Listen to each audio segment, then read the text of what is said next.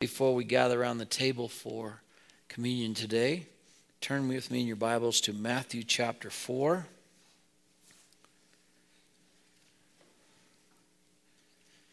The message is entitled, "The King Begins," Matthew chapter 4, verse 12. Now when Jesus heard that John had been taken into custody, he withdrew into Galilee. And leaving Nazareth, he came and settled in Capernaum, which is by the sea, in the region of Zebulun and Naphtali.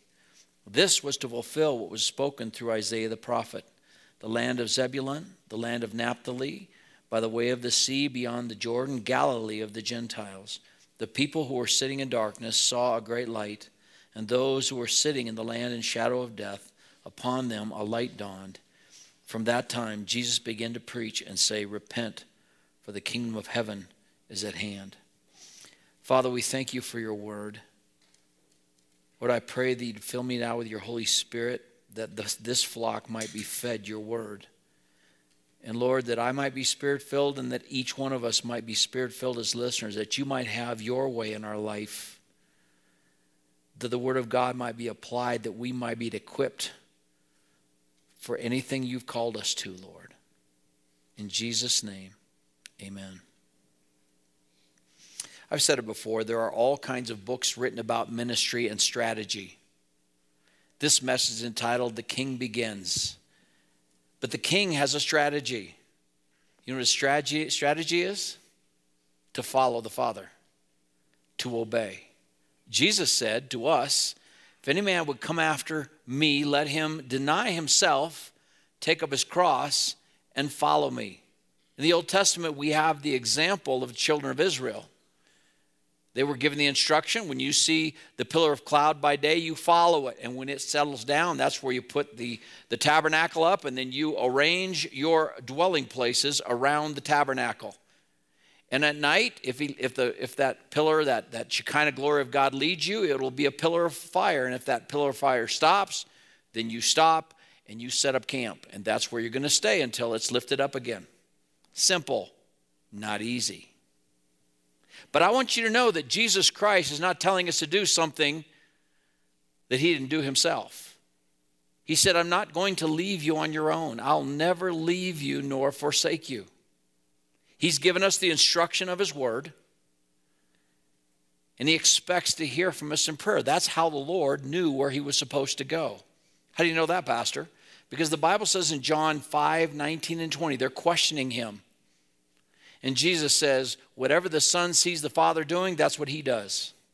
Before Jesus picked out his disciples for apostles, those that he named out of his disciples to be apostles, he spent the night in prayer. You say, well, he was God. Couldn't he just know? No, because he might be a merciful and a faithful high priest, that he might be an encouragement for us to follow him so we don't have any excuse. He surrendered the use of his godness. And he went in the power of the Holy Spirit and in prayer and in the light of the word.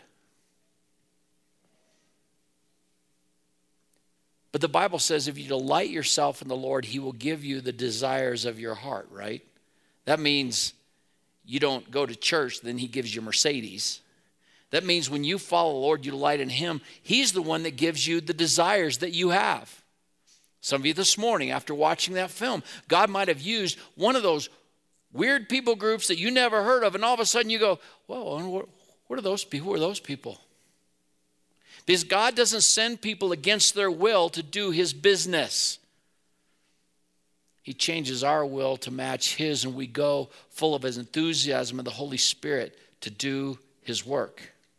Now here, it says that Jesus heard that John had been taken into custody. What the other Gospels said, when Jesus heard that people were saying that Jesus and his disciples were baptizing more than John, he withdrew into Galilee. We don't get all the backstory that's going on here. Matthew just picks up where Jesus is going to move to his hometown and the reason he went there. See, Jesus came out of the wilderness and he met John. And if you look in the Gospel of John, the first chapter, a delegation comes from Jerusalem to ask John who he is. And the next day he sees Jesus and he says, behold, the Lamb of God, which takes away the sin of the world. He said that again, and there were some fellas there, John and Andrew. And they started following him. And I love this part of the story because it shows, I think, the humor of Jesus, and kind of, sometimes we miss the story that's going on. So they're just following Jesus. They just did what John said, follow him. So they start following him. And Jesus turns around and says, what do you fellas want? John says, where are you staying at? I don't know. We're supposed to follow you. Where are you staying at? And Jesus says, why don't you come and see? So they came and stayed with him that night. They spent the night fellowshipping with the king. And the next day, Andrew wanted to find his brother and John wanted to find his friends. Then Jesus went looking and found Philip. And then Philip found Nathanael. And for a little while, they kind of ministered together. So we have the story of the first miracle in Cana of Galilee. And Jesus was there, and those men were there and saw the water turn to wine. And only they and the servants knew something had happened. It wasn't big. Jesus cleansed the temple. On hearing some of this news about John, whether it was the baptizing more than someone else, he starts to head back towards Galilee. He passes through Samaria because our God is a missionary God. And he ministers to those Samaritans. Remember the Samaritan woman who had 5 husbands, and the one she was living with wasn't her husband? She believes in Christ and tells her neighbors. And then Jesus goes on and he ends up back in his own hometown. And we see the strategy of Jesus in his ministry. Jesus casts a large net. We see that in the last 3 verses of this chapter. And he's fulfilling Scripture by healing the sick and by feeding and doing all these wonderful things, but then he teaches them. And in his teaching, because he teaches the whole council, he's always narrowing people down to who is really going to put their trust in him. And so he goes to Nazareth, his hometown, and they don't really know what to think. They're saying all kinds of nice things about him. They're going, really? He's the Messiah? I mean, we know where he came from. That's Joseph's son. But that's not everything they were saying, was it? Because later on, it kind of comes out, we're not the result of fornication. Neither was Jesus. But you know how tongues will wag in the neighborhood. But they've heard all these wonderful things. The word's getting around. And so he comes to church. He goes to synagogue that day. And so when a visiting rabbi comes, they'd often have him read the scripture. So they hand him the scrolls, and he turns to Isaiah 61. He begins to read a prophecy about himself, about how when the Messiah comes, he comes to a dark place, and he's going to bring healing and light and salvation in the favorable year of the Lord. And then he stops. He hands the scroll back, and he says, today, this scripture is fulfilled in your ears. And the Bible says there in Luke 4 that they start talking about, oh, that's really son of Joseph. It's really nice, really nice. Jesus didn't stop there. He says, surely a prophet is not without honor except for in his own country. And there were a lot of widows without food, but God sent Elijah to a Gentile widow and provided for her. And there were a lot of people in Israel that had leprosy, but God healed a Gentile, Naaman, a Syrian. And one day you're going to say, well, you should have done some miracles here in Nazareth. What was he doing? Pointing out the wickedness of their heart. And they got the point. And we read it and we go, well, it seems kind of innocuous to us. What was the big deal? They knew what he was talking about.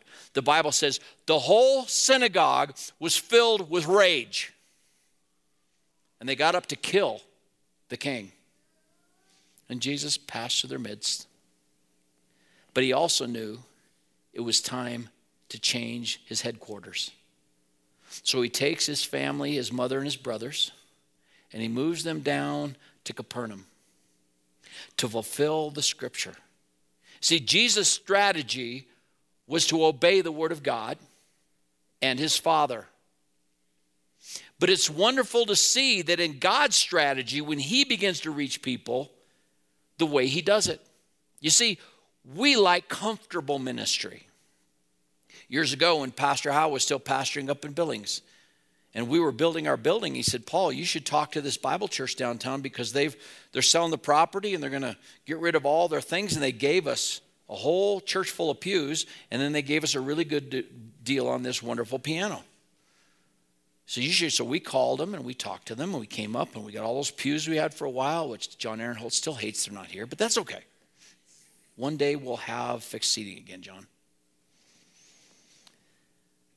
And we got the piano, but as we were loading the piano, there was a couple of Native Americans that were drunk, and one of them fell down off the curb and cut his head. And my sons David and Sam were there, I think with John Hutchison, we were just getting the piano that day. And so Sammy went over and picked him up and helped minister to him. And then by the time we came back, we saw what was going on. And Sam called for an ambulance, and they came and helped that man to the hospital so that he could be ministered to. And the pastor came later and heard what had happened. He says, yeah, this is a bad place for a church. And we said, no, it's too bad, but this is a good place for a church. People are hurting down. You know what the church has done across America? When things got tough and uncomfortable, we moved out of the city. We took the salt and light out of the city because we're just comfortable with our own kind. Do you know why the Christian school movement just took off so strongly in the South? Because when our government was going to force integration, a lot of good Christian people said, my kids are not going to school, black kids. We'll start our own school. Now, I'm not against Christian school. But instead of being salt and light in those inner cities and those places, no, not for us. Our kids are not going to be missionaries. They're not going to be lights. We're going to pull them out.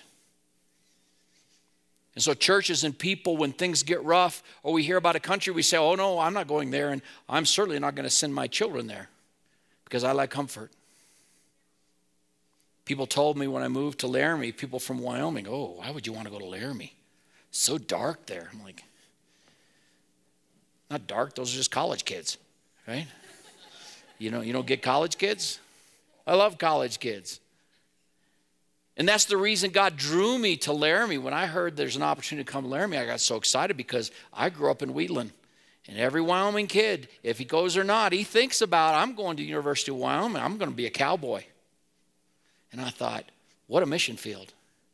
Not even understanding of all the people from all over the world that come to Laramie. And I've told you before that I asked that lady one time, probably out of ignorance, I was only 29. We were 4 blocks from the university. I said, where are the college people? I didn't really understand the history at that point. She said, hey, we like our little church. Now, folks, don't be too critical of her. That's most of America in churches. We just want to be comfortable. That's why they say in most churches, not ours, but in most churches, Sunday morning worship is the most segregated hour in America. Because black people go to black churches, white people go to white churches, Hispanic people go to Hispanic churches, and that's so sad. And that's because the people that had the money could afford to leave the inner city, and so we all could stay the same shade of comfort, right? That's not what God wants.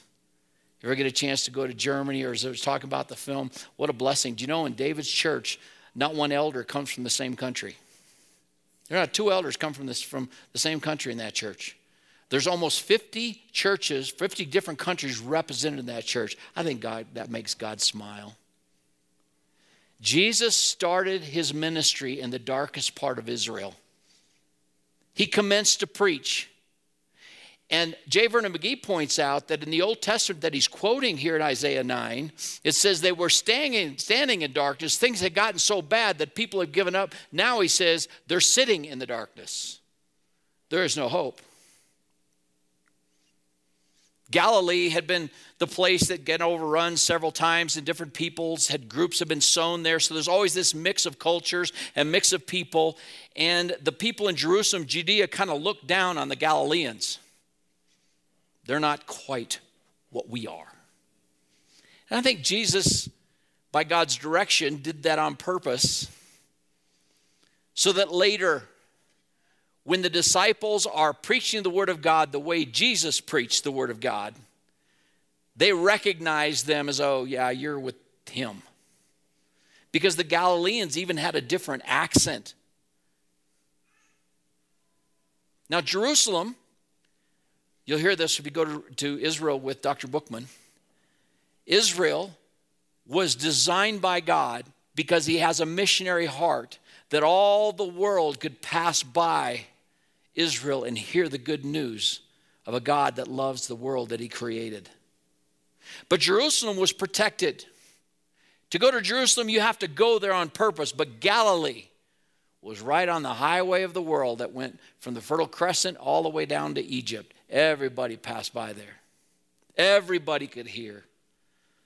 Syrians above them, Phoenicia on one side, the Gentiles on the other, and surrounded by Romans. Along the Sea of Galilee, the Romans had put sea resorts or lake resorts, shore resorts, places where people could get away and enjoy, and it were places of sin and darkness. And Jesus went there first. He went there first. To fulfill Scripture, to have a strategic place that the word of this missionary God who sent his only begotten Son could go to the whole world right there from Galilee. He begins there. And what does he preach? He preaches the kingdom of heaven is at hand. Repent. Repent. The darkness in which the people live was the darkness of sin and evil. That's what Jesus was saying. It wasn't just the oppression of the Romans that brought darkness. It was their own heart. And just like the rest of Israel, they thought they had that part figured out. What God needed to do was send the Messiah to kick Rome out so they could kick out all the people they didn't like. And then they'd be comfortable. And then things would be good. We think the same thing sometimes when it comes to government. If we could just get the right government in. And the Bible says that he has come that we might be overcomers. Not just to have everything comfortable, but to let our light shine in the darkness. It's wonderful in this church that God has called people from every walk of life. We're not the same. We're not the same color. We're not the same ethnicity. We don't have the same experience in life. God loves that because there are people that we can go back to and bring the light of the knowledge of the glory of Jesus Christ. The problem was their heart. To repent means to turn from sin, to change one's orientation, to turn around and seek a new way. Metaneo literally means a change of perception, a change in the way we see something. To repent, therefore, is to change the way a person looks at sin and the way he looks at righteousness. And that's what Jesus' method was. He cast a large net as he was obedient to the Father, and he was fulfilling Scripture, and he was healing. He was causing the blind to see, the lame to walk, and the dead to rise, and he was feeding the multitudes miraculously. And all the crowds came to hear him, and then what do we do? Preach doctrine. Preach repent. The problem's with you. The darkness comes from within you, not the outside. And then the people would melt away. What's the example? The example's in his own hometown that he came. Well, if he would have just affirmed them, they'd say, oh, great, he's from our town. He belongs to us. But he did not affirm them. He said they needed a change of heart. And they said, you need to leave. In fact, you need to die. And the example in John chapter 6, when the day before he'd fed 5,000 plus women and children, we think probably up to 12,000 people or more. The next they show up for more bread, and they say, give us the bread of heaven. Our fathers in the wilderness got the bread of heaven. He said, no, that was manna. That was physical food. And they ate God's provision of physical food, and they died. I'm the bread of heaven. They said, evermore give us this bread. So he began to teach them the doctrine of his substitutionary atonement, that they must partake of his life, eat of his flesh, and drink of his blood. What happened? They all went away. And Jesus, you see the humanness of his heart, looks at his disciples, because they probably had that look on their face too. What? Eat your flesh, drink your blood? We can't do that. That's a whole new way of thinking. And Jesus said to them with heavy heart, are you going to go away too?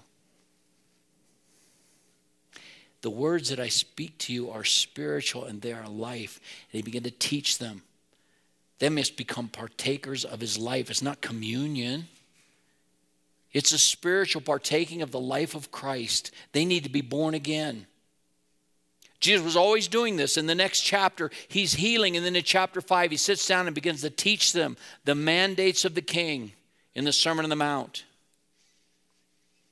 He's always casting a net and then sharing the truth. And Jesus says at the end of the great Sermon on the Mount, narrow is the way, straight or hard is the gate that leads to eternal life, and few there be that find it. See, the disciples were some of those few because they didn't understand the parables. They said, Lord, we don't understand. Would you explain it to us? The rest of them just went away. We don't want to hear this guy. That's what Jesus' method was, to get to the heart of the matter.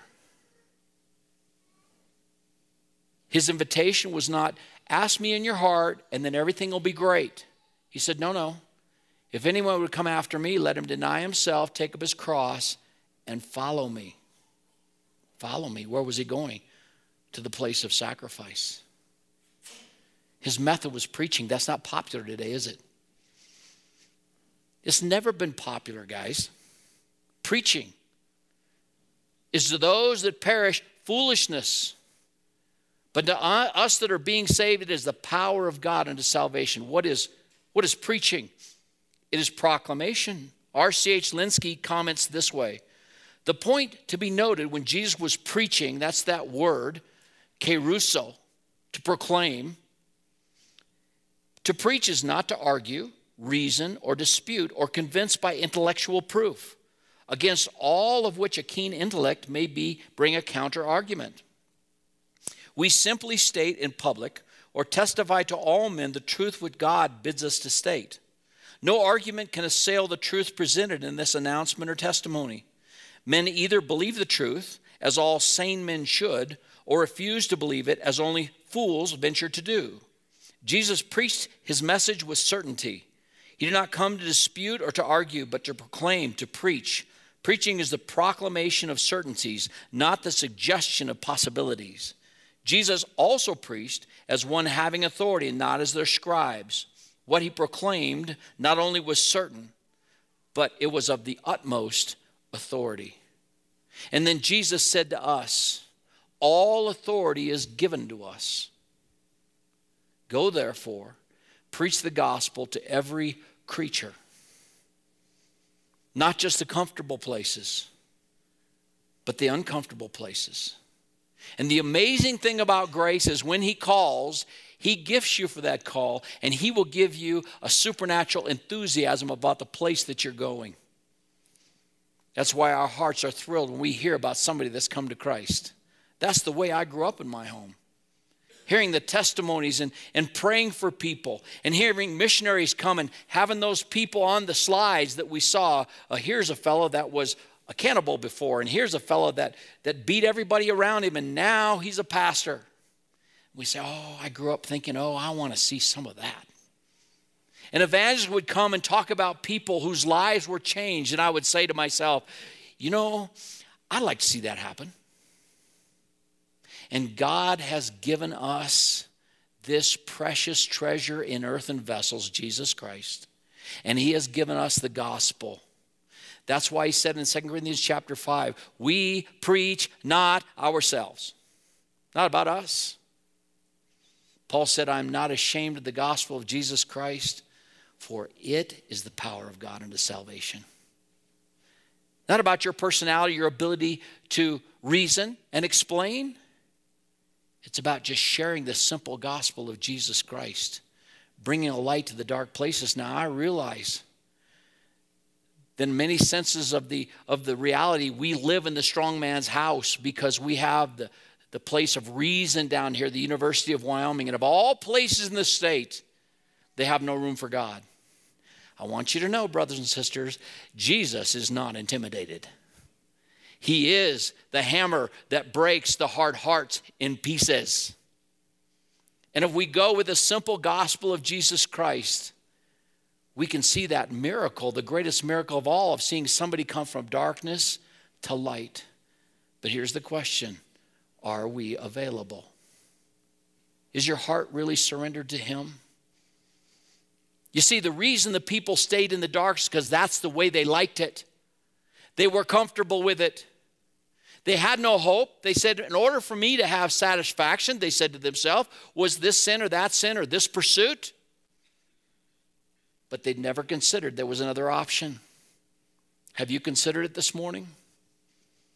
That there's maybe a way out of your discouragement and your darkness and your hopelessness. It is Jesus Christ. You say, but I don't think I can change my life. Here's the good news, folks. You don't have to. The Bible says in 1 John 1:9, if you confess your sin, your need as a sinner, he is faithful and just to forgive you your sin because he paid for it already on the cross. Here's the hope. And to cleanse you from all unrighteousness. That's what he does. The one who spoke the worlds into existence, Revelation 1:5 in the King James says, the Lord of lords, the King of kings, the kings of the princes of the earth, kneels down and washes you from your sin in his own blood. Amazing, amazing message. Father, we thank you for your love for us. Lord, we thank you that as our example, you started in the hard place. Where everybody else, there's no hope for those people. They've got it all wrong. And you went there and you shined the light on them. And then you say to us as your children, you have the keys to eternal life. You gave the apostles the gospel and they gave it to us. Oh Lord, that we might be faithful in our time, in our place, in spite of whatever government or culture or place you put us, that we might walk in victory, that we might bring the light and shed it around us, that others might hear and might see and might come to know you, and then we'll give you all the glory. In Jesus' name, amen.